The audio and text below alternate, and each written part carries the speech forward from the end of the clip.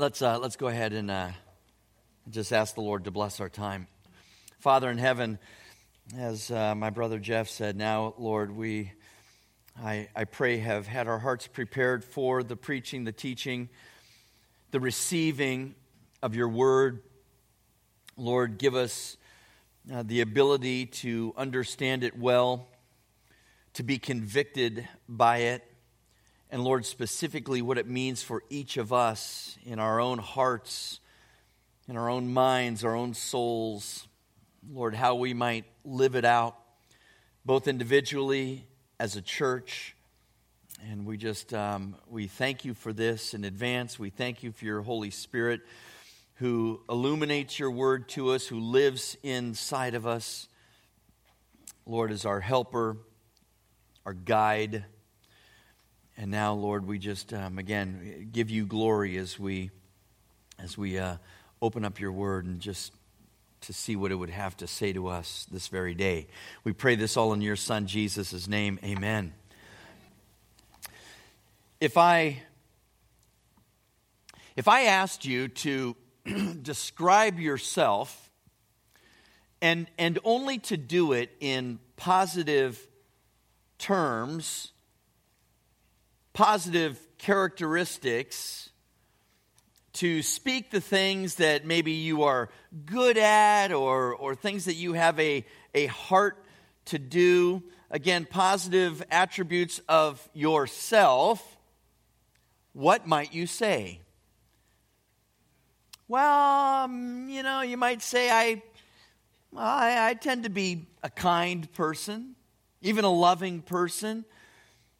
I care for people. I like to help them. I like to gift people things. Well, I rarely lose my temper. That got to rise.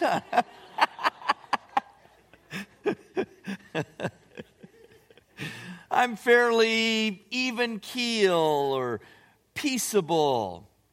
Maybe you would think, I'm a good listener.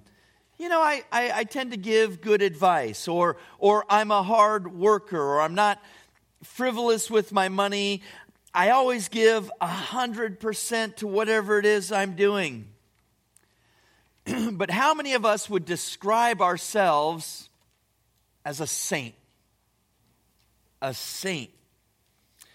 I was reminded of this yesterday. We had a brother, Steve Jackson, from Faith Community Church up in Valencia down as our men's breakfast speaker, and he kind of brought this up, and it was one of those you kind of go, oh yeah, that's right, saint.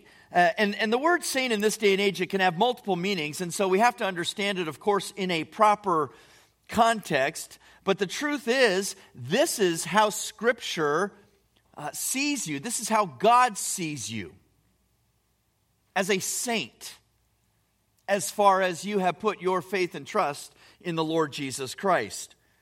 Jerry Bridges, in his book, Respectable Sins, which is the book we've been kind of going through with our men's ministry and men's breakfast time over this year. But Jerry Bridges writes this about the church in Corinth. Quote, "The church at Corinth was all messed up, both theologically and morally. They were proud and factious. They tolerated gross immorality, sued each other in court, flaunted their freedom in Christ, abused the observance of the Lord's Supper, misunderstood the purpose of spiritual gifts, and were confused about the future resurrection of believers. Yet, when writing to them, Paul addressed them as saints, or as those called to be saints," end quote. Interesting, because they don't sound very saintly, do they?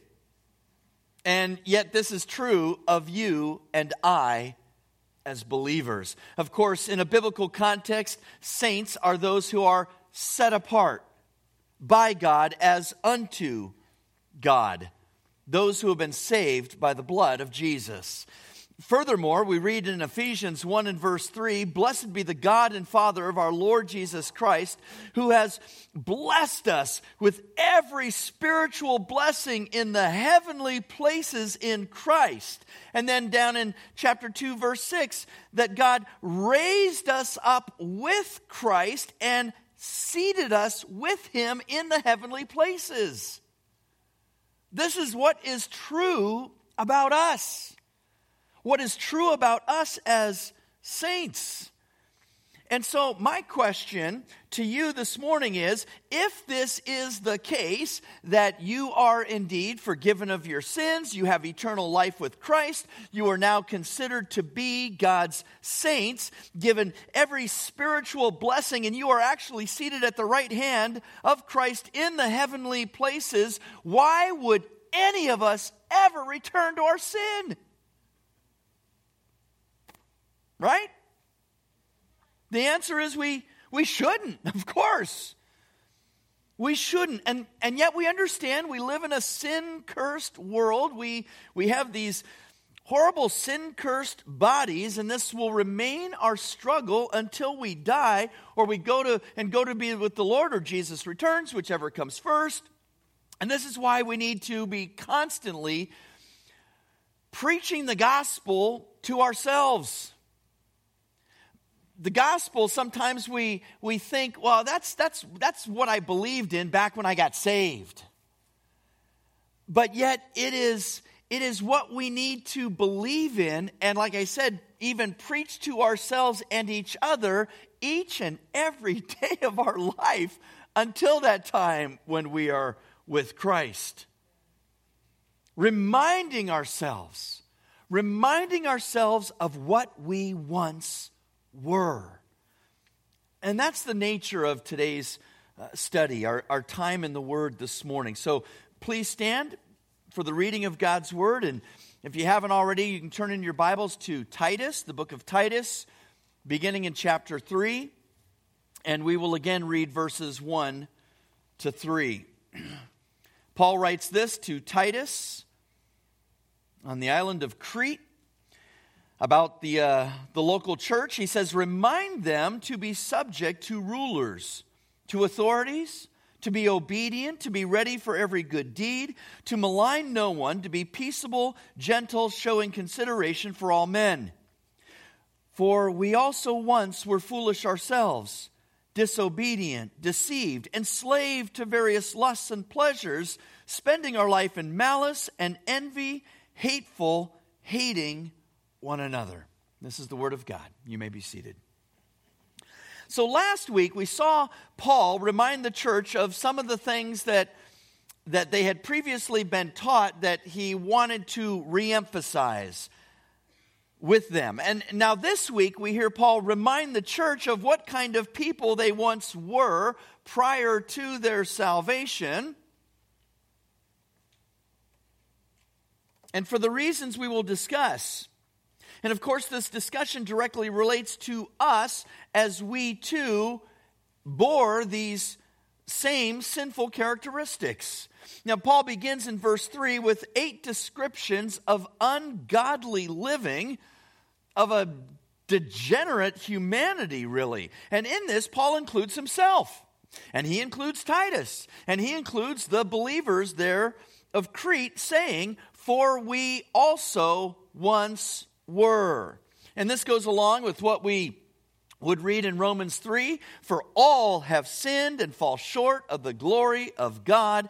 And of course, also in Romans 3, "There is none righteous, not even one." And in fact, Paul was acutely aware of his sinful nature, especially when we hear from him in a passage like 1 Timothy chapter 1 and verse 15, when Paul says, "It is a trustworthy statement deserving full acceptance that Christ Jesus came into the world to save sinners, among whom I am foremost of all." That was how Paul saw himself. So the first sinful trait that we once were and that we should never return to is foolishness. Foolishness. It's a compound word. aneotos. It means, in aneotos means without, and neotos means to comprehend. So it simply means without comprehension, or a lack of intelligence. Also one who does not govern his lusts. Paul contrasts it with the wise in Romans 1:14 when he says, I am under obligation both to the Greeks and to barbarians, both to the wise and the foolish, right? So it's the opposite of being wise to be a fool. In 1 Timothy 6:9, he says, how many foolish and harmful desires can plunge men into ruin and destruction. So foolishness is related to ruin and destruction. Its equivalent in the Proverbs tells us folly or foolishness is joy to him who lacks sense. But a man of understanding walks straight. Contrasted with that man of understanding. Proverbs 17 and verse 28 tells us even a fool, when he keeps silent, is considered wise. When he closes his lips, he is considered prudent. Versus blah, blah, blah, blah, blah, right? And the foolishness just comes pouring out. Now, knowing that this characteristic was especially prevalent prior to our salvation, it demonstrates how our minds just did not grasp the self-evident truths about God. That is primarily how we were foolish. If you like, you can turn in your Bibles to Romans chapter 1. Romans chapter 1. Beginning in verse 18, it's a passage we've been through a number of different times. Here Paul begins to speak about unbelief and the consequences of unbelief. And so in Romans chapter 1, picking up in verse 18, it's this familiar passage where Paul says, for the wrath of God is revealed from heaven against all ungodliness and unrighteousness of men who suppress the truth in unrighteousness, because that which is known about God is evident within them. For God made it evident within them. For since the creation of the world, his invisible attributes, his eternal power, and divine nature have been clearly seen, being understood through what has been made, so that they are without excuse. Now, let me just interject. We call this general revelation, right? It is God revealing himself in a general way to all people, to his creation, with his creation, okay? Through his creation. You might remember Psalm 19 and verse 1. The heavens are telling the glory of God, and their expanse is declaring the work of his hands. And this is put inside of each and every human being, this understanding. But as we read, people do what? They suppress the truth in unrighteousness. They push it down.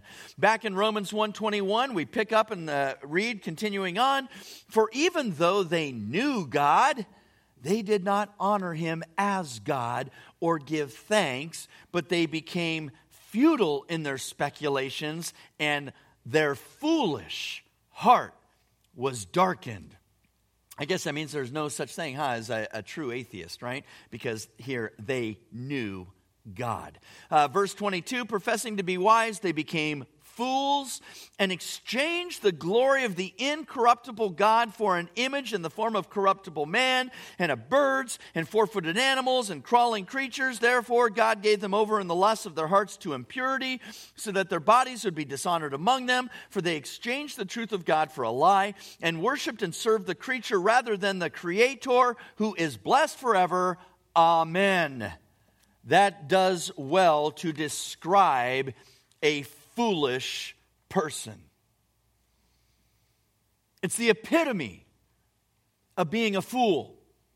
Because only a fool denies God. Even though God has so obviously, so clearly revealed himself through his creation. And not just revealed himself, but made it evident within the heart of every human being. And the problem is, when people would rather worship themselves than God, they foolishly suppress that truth again in unrighteousness. Turn, if you like, to Ephesians 4:17. Just over to the right, not too far. Get through the Corinthians there, and Galatians and Ephesians. In chapter 4 and verse 17, This text comes on the heels of the great unity of the faith passage that we looked at a few weeks ago when we were talking about unity in the church. Now, in talking about the Christian walk, Paul gives us another tremendous definition of foolishness. Foolishness, especially for those that are unbelievers, or before we became believers. So Ephesians 4:17, Paul says, "So this I say, and affirm together with the Lord, that you walk no longer as the Gentiles also walk, in the futility of their mind." That would be foolishness of their mind, being darkened in their understanding, excluded from the life of God because of the ignorance that is in them, because of the hardness of their heart, and they, having become callous, have given themselves over to sensuality for the practice of every kind of impurity and greediness. So friends, in relation to God, we just saw in the short passage that the foolish act like Gentiles, right? Unbelievers. They have zero mind towards spiritual matters. They have zero true understanding about God. They have zero participation with God. They are 100% ignorant, 100% hardness of heart, 100% callous, and 100% sensuality, impurity, and greediness. That's a pretty good definition of foolishness. And there's many other ways that we have shown ourselves to be foolish, but by far the worst is when we would deny God and His Son, the Lord Jesus Christ. And if we were to continue further, and I'll leave this kind of for your own application, but how do you and I, even as believers, sometimes demonstrate foolishness? Well, we might consider the next one, as it goes right into it. And that's disobedient. Disobedient. We saw this word used of the defiled and unbelieving back in Titus chapter 1, verse 16, when Paul said they profess to know God, but by their deeds they deny Him, being detestable and disobedient and worthless for any good deed. It literally means unwilling to be persuaded. They are unwilling to be persuaded to truly know and love God and obey His commands.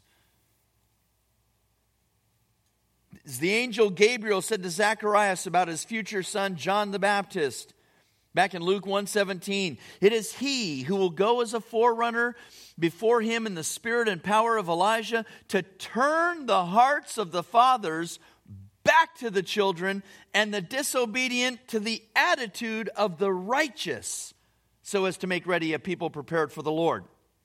Ephesians 2 and verse 2 tells us about the sons of disobedience, and how they are those who walked according to the course of this world, according to the prince of the power of the air. We see the consequences of the sons of disobedience in Ephesians 5:6, that the wrath of God comes upon the sons of disobedience. Now, think about this.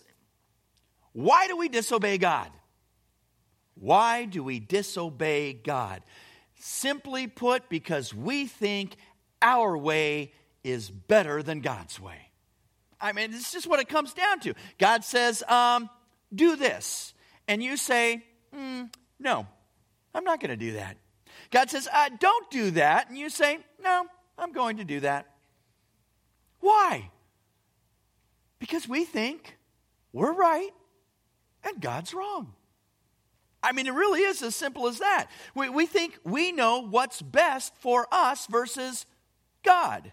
We think we have our own best interests at heart, even much more so than God.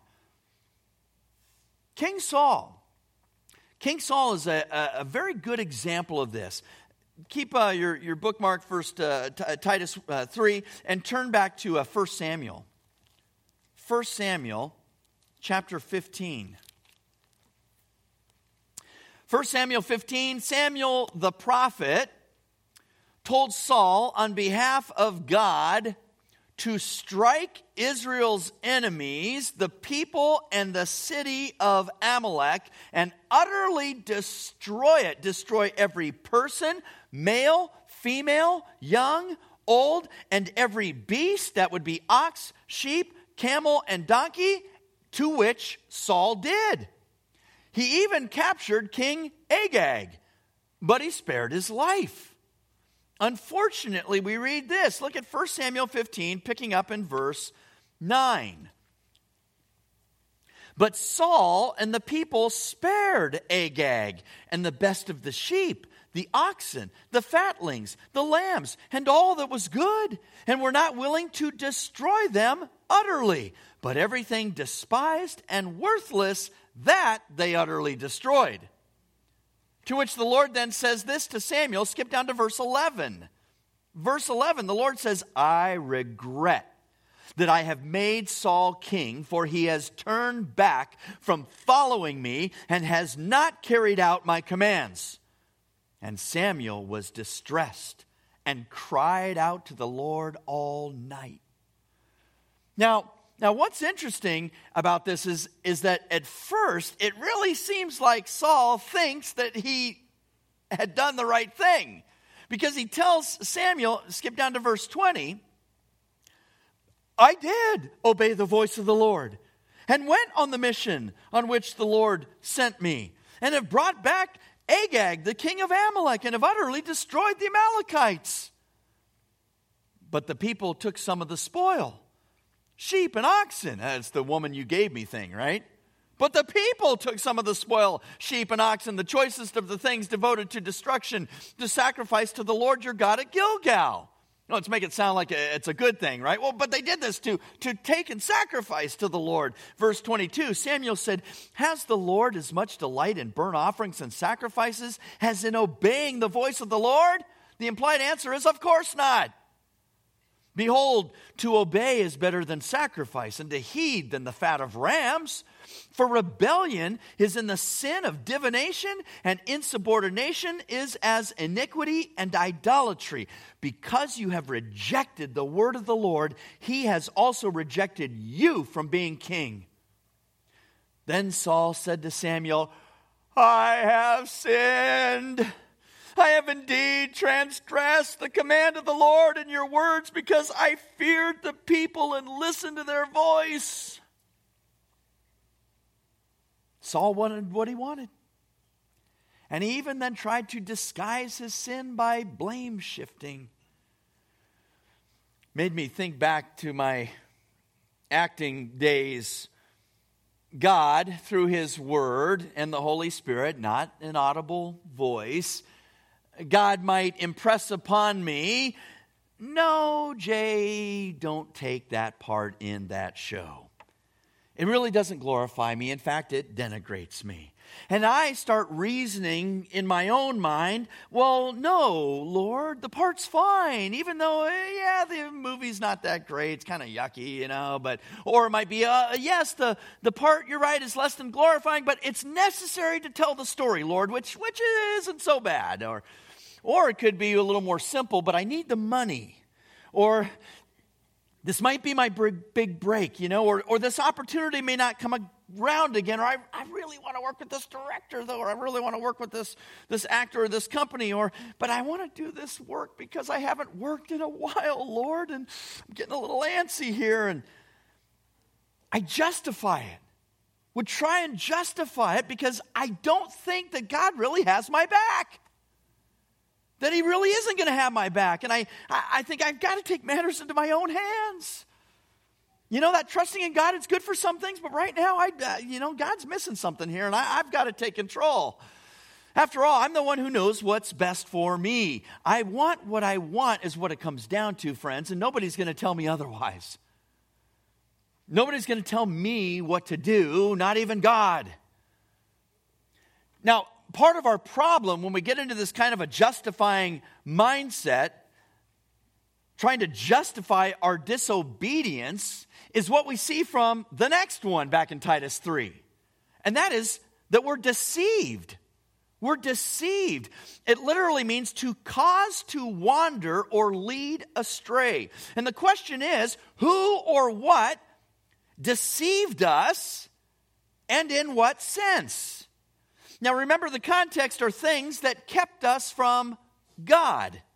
back in our unbelieving days. And of course, this goes back to the garden even. It goes back to the garden, and the woman, being deceived, fell into transgression, as we read in 1 Timothy 2:14. And of course, that is when Satan, as the serpent, tempted Eve by telling her that God lied and that she would indeed not die if she ate from the tree that God told her not to eat from, because if she ate from it, her eyes would be opened and she would be like God, knowing good and evil.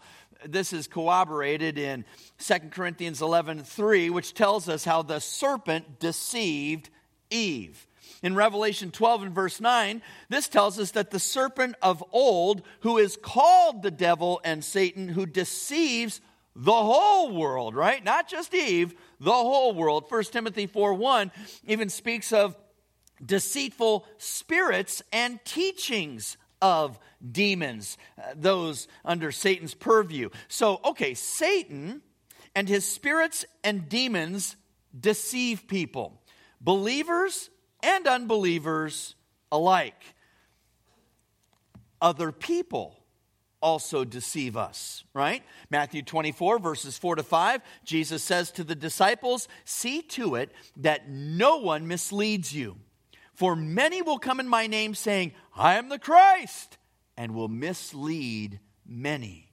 So we can be deceived by other people. The world can also deceive us, right? 1 John 2 and 16. "For all that is in the world, the lust of the flesh, the lust of the eyes, the boastful pride of life, is not from the Father, but is from the world." These things of the world can deceive us. Our own wicked hearts deceive us, right? As we understand from Jeremiah 17 and verse 9, "The heart is more deceitful than all else and is desperately sick. Who can understand it?" And the worst is when unbelievers are deceived, and because of this, they will not come to the truth of Jesus Christ, they will not believe in the gospel, and they will not then be saved.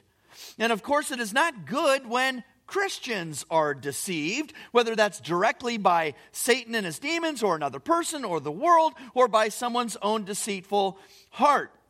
In fact, sin comes about because we have been deceived, even as believers.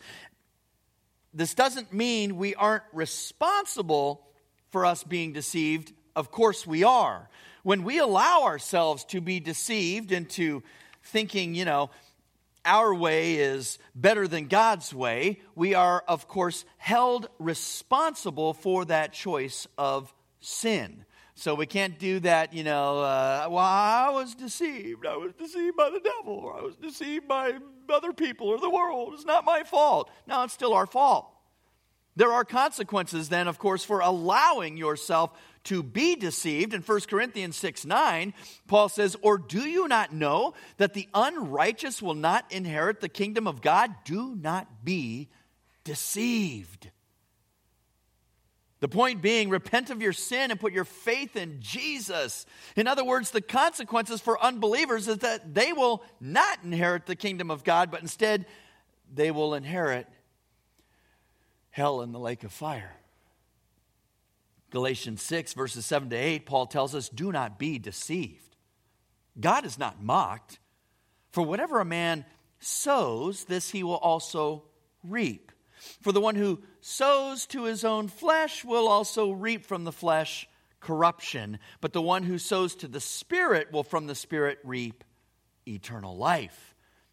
And this can be applied to believers and unbelievers. For unbelievers, as we just said, it means the ultimate reaping of corruption, again in hell and the lake of fire. For believers, it means the discipline of the Lord. It means God's discipline. The life of David and Bathsheba's infant son was taken by God as a consequence for their sin. Even while David was in those 9 months of unrepentant sin, he comments how in Psalm 31:10, his strength failed and his body wasted away, these being further consequences. The immoral man of 1 Corinthians 5 was delivered over to Satan by Paul for the destruction of his flesh. so that his spirit may be saved and he wouldn't be able to sin anymore on this earth and bring shame upon the church anymore. We don't know about the true heart condition of Ananias and Sapphira, but they were struck dead by God for lying to the Holy Spirit. And the disciples, as they withheld money they had promised to the church.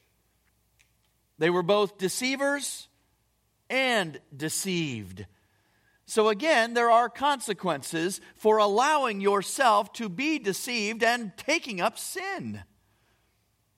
Now, the next trait that we once were, and we shouldn't want to return to, is that we were enslaved to lusts and pleasures. Enslaved to lusts and pleasures. Enslaved, deluo from doulos. We've talked a lot about that word, meaning to be subject to or in bondage to as a slave. Lust being to desire something greatly, and pleasures from hedonai, which means delight, enjoyment, and gratification. It's where we get the word hedonism from, which is so prevalent in today's society, as people wholeheartedly just seem to pursue their own self-gratification with vigor. In the New Testament, it often refers to physical pleasures. In James chapter 4, 1-3, James asked the question, "What is the source of quarrels and conflicts among you?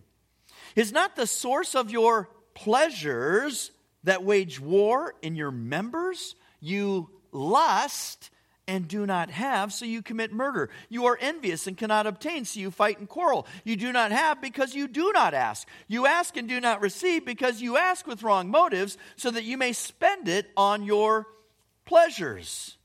And we already read from 1 John, but maybe it bears repeating this. "Do not love the world, nor the things of the world. If anyone loves the world, the love of the Father is not in him. For all that is in the world, the lust of the flesh, the lust of the eyes, the boastful pride of life, is not from the Father, but is from the world." Now, going back to our text, and how we also once were enslaved to various lusts and pleasures, this is described well in Romans chapter 6. You can go ahead and turn to Romans 6, if you like. Romans 6, beginning in verse 6.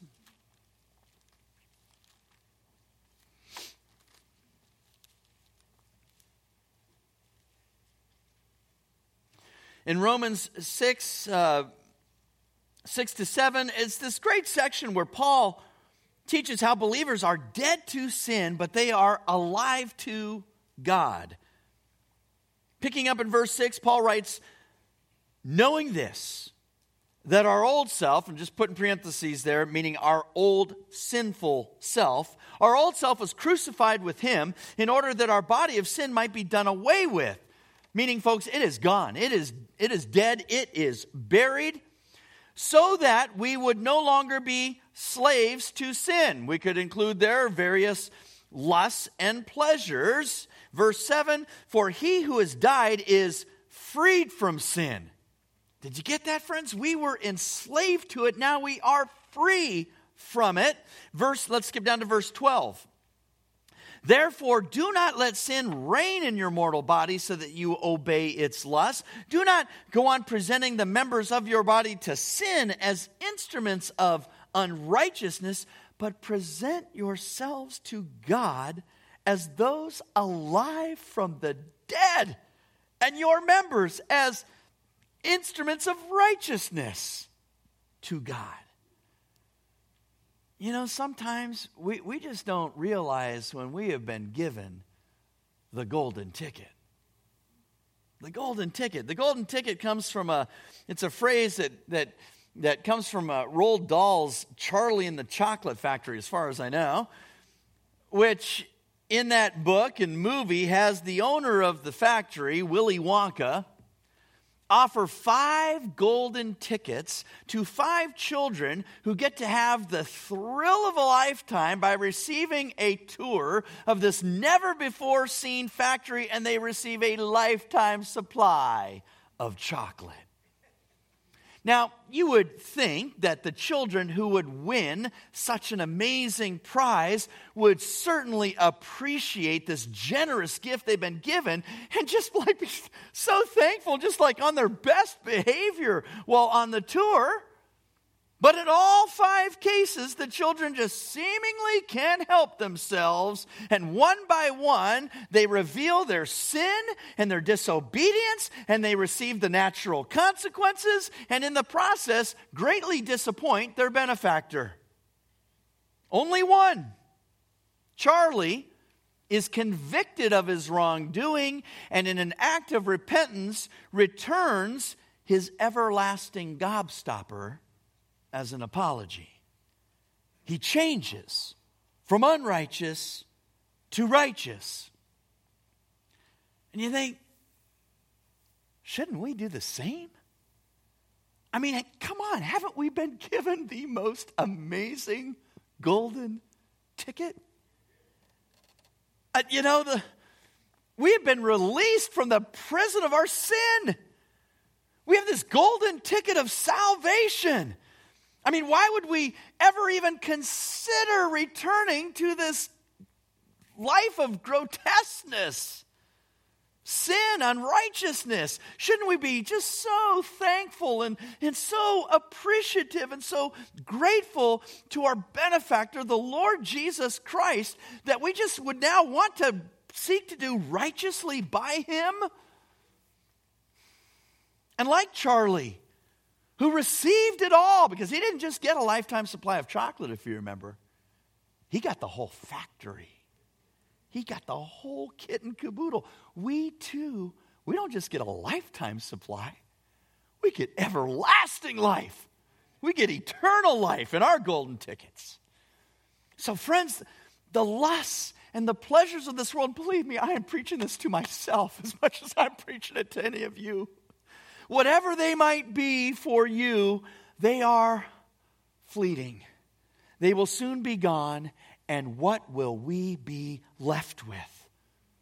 And like a drug, these lusts and pleasures, they only provide a temporary high. But once you come off that high, there is nothing but emptiness at best and full-on destruction at worst. And you and I have been released from sin, the pit of hell and the lake of fire, and I just think, oh, shouldn't we act like it? Why is that so hard? Why is that so difficult? Shouldn't we just act like it? These next four, we're going to move through them a lot quicker than we did these 4. Number 5 on the list, malice. Malice. Spending our life in malice. Malice is simply wickedness as an evil habit of the mind. An evil habit of the mind. As in inherently evil, or we like to sometimes say rotten to the core, right? Rotten to the core. It is ill will towards others, but used here in the context of an ongoing pattern of life. It is one of those words that ends up on Paul's ungodly lists, right? There's many of those lists in the New Testament. Like, for instance, Ephesians 4:31, not giving you the whole list, but he says, let all bitterness and wrath and anger and clamor and slander be put away from you, along with all malice. Or in Colossians 3:8, but now you also put them all aside. Anger, wrath, malice, slander, and abusive speech from your mouth. In 1 Peter 2:1, therefore putting aside all malice and all deceit and hypocrisy and envy and all slander. And I think we can all agree that while every believer is living a life of wickedness to some degree, there are those who are obviously have that more obvious evil than others. We all know plenty of people who we would characterize as wicked and evil.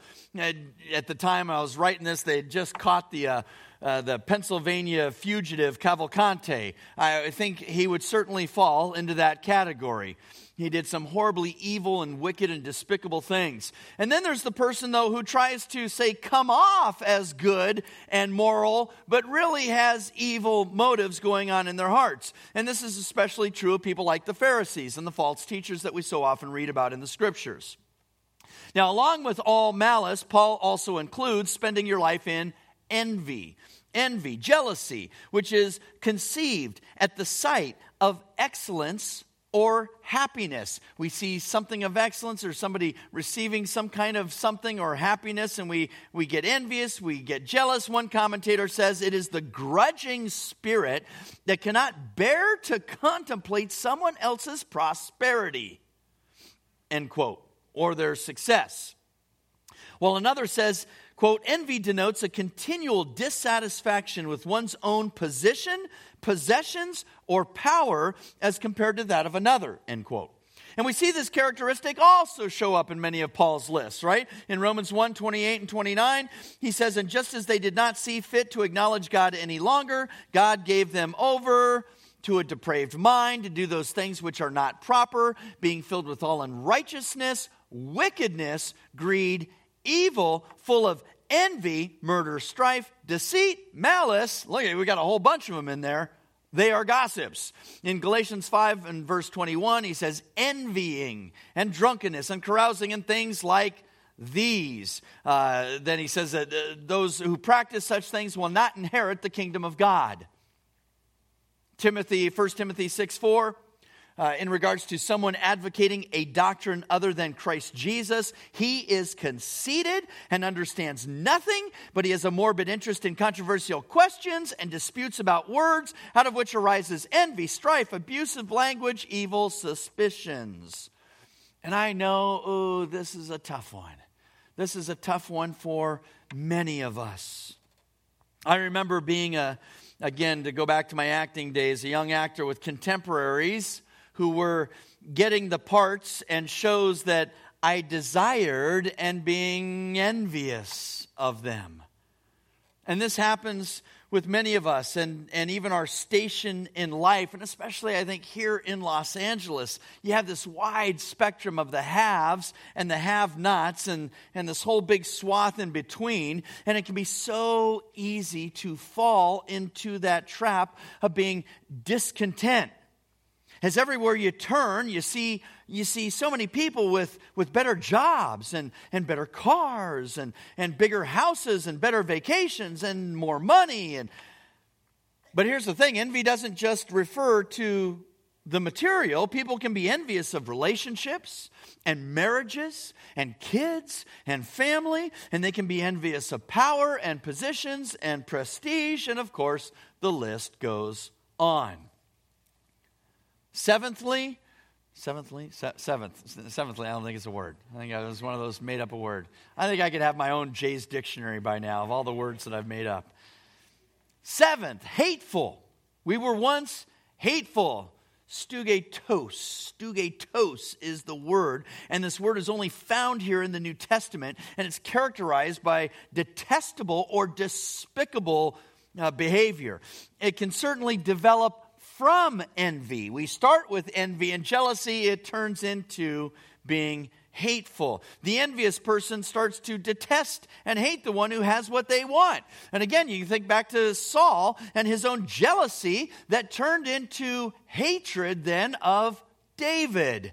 And then this goes along with the last one, so we'll get that one in there too, which is hating one another. It's actually a different Greek word than hateful, miseo, but basically it means hateful, less in a general sense though, and more in a direct ill will towards another person kind of way. And can also refer to persecuting somebody else. We see it in Luke 6 and verse 22 when Jesus says, "Blessed are you when men hate you and ostracize you and insult you and scorn your name as evil for the sake of the Son of Man." Right? Persecution. In John 15:18, if the world hates you, you know that it has hated me before it has hated you. In 1 John 2:9, the one who says he is in the light and yet hates his brother is in the darkness until now. And in 1 John 3:15, everyone who hates his brother is a murderer, and you know that no murderer has eternal life abiding in him. And lastly, 1 John 4:20, if someone says, I love God, and hates his brother, he's a liar.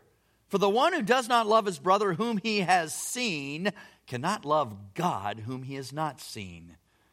And hating one another, especially a brother, is really a sign of living in the darkness of unbelief. You can't say you love God while you hate your brother. It is an impossibility. Oil and vinegar doesn't mix, will never mix, doesn't work, can't be. All right. So what are we gonna do with all of these reminders of what we once were? And I want our application this morning to be kind of threefold. Firstly, we need to remember what we once were so that we never return there. We in that sense, it's good. It's good to be reminded, to remember how we once were, what we were like, what we needed salvation from, so that we don't ever want to even go back to that kind of lifestyle. Let us not be like a dog who returns to its vomit. We don't want to be someone who has been set free from the prison of sin, who then for some strange, bizarre reason goes, you know what, I feel like going back to my cell tonight. I don't know, it sounds kind of good. I'm going to go hang out in the prison for, a night or two. And we actually walk ourselves in there and close the door. Secondly, we don't want to ruin our testimony. We don't want these things to kind of come creeping back into our life, because remember, we've been talking about this and here in Titus 2 and 3 about how we need to be concerned for how we represent Christ out there in the world for the gospel's sake. And these 8 sinful characteristics, any of them showing up in your life as a Christian, you have to ask yourself, how is that going to bolster up my testimony? How is that going to help me be a better witness for the cause of Christ when these things are starting to show up in my life? And the truth is, it's not. It's not going to help anything, and just the opposite. It's going to just cause people to not want to hear from you, not listen to you in regards to anything pertaining to Christianity. These characteristics would indeed ruin your Christian testimony and, of course, would get you labeled a hypocrite. It's not to say that we live perfect lives out there in the world. We know that we don't. And the minute, though, you see any of these or any other sin creeping up into your life, or it has come out, and especially if you've been in a situation around other unbelievers, then of course what you need to do is repent in front of those same unbelievers, so they at least see something different in that. That they at least see that you as a believer are willing to acknowledge your sin and ask forgiveness for it. And the other kind of biggie answer to these first 2 things that I've just mentioned, and again, this was impressed upon me yesterday morning. I love that, man. I come out of Saturday, I'm like running to my office. I got to write these things down. These are good. Is we have to preach the gospel to ourselves, friends. We have to do this daily, hourly sometimes, minute by minute even. Because again, the gospel is not just to save us. The gospel is what sanctifies us. The gospel is what causes us through this earthly life to become more like Jesus. And of course, the gospel, we need to remember that Christ died for our sins. Right? That his body was broken, his blood shed, just as we remembered and celebrated in communion this morning. That he went to the cross in our place, but that he then resurrected, giving us new life and trading out the old self for the new self. Remember Romans 6 and verse 2. How shall we who died to sin still live in it? How? We shouldn't. We shouldn't want to. Or do you not know that all of us who have been baptized into Christ Jesus have been baptized into his death? Therefore, having been buried with him through baptism into death, so that as Christ was raised from the dead through the glory of the Father, so we too might walk in newness of life. That is the whole point. So friends, we need to remind ourselves of the gospel daily. And sometimes that means reminding ourselves of what we needed to be saved from. And let it make you shiver. Let it make you go, right? Got to get that taste out of my mouth. And then thirdly, remember this, kind of bouncing off from last week too, you can't expect unbelievers to act like believers. So out there in the world, you're going to see people live this kind of life. You're going to see people living lives of foolishness and disobedience and deception and enslavement to lust and pleasure and malice and envy and hatefulness and hating other people. But we have to beware not to let ourselves start hating them back or despising them for being these things. And last week we talked about that. Sometimes that shows up in the political arena with us, right? And we don't like what we see happening in politics and with politicians and the other side and what have you. And we start building up this resentment towards people. And or how could they, that is so sick and that is gross. That is so detestable. How could they do that? Right? I'm sorry, such were some of us. That is exactly, we were all these things. And so we have to be so careful not to get climb up onto our, theological, high horse and this great Christian that I am. And, how could you live like that, all you disobedient, detestable people? Because again, these are the people that we say that we want to reach. And then we want to see saved and come to the knowledge of the truth. So we have to be careful there. Again, you can't expect the unbelievers to live like believers. And again, yes, this is how we also once were. Praise be to God, that is not our life now. Amen? Let's pray. Father God, we, as always, give you thanks. We thank you, Lord, for what we have been able to learn and glean from these truths. And sometimes, Father, it's good to remind ourselves and remember what we once were and be abhorred by that, Lord, and just be aghast at that. So we remember that we don't ever want to go back there. And Lord, help us to preach the gospel to ourselves each and every day so that, Lord, we can also be the best witness we can be out there. And help us to just remember, Father, that such were all of us. We were this way, and to not despise or detest those who are acting and behaving this way, but rather that we would still seek to lovingly give the gospel to them. Pray for anybody in here, Lord, if they need to repent and put their faith in Christ, that they would do so right now, even as I'm praying, that they would pray a prayer of repentance and be reconciled to you.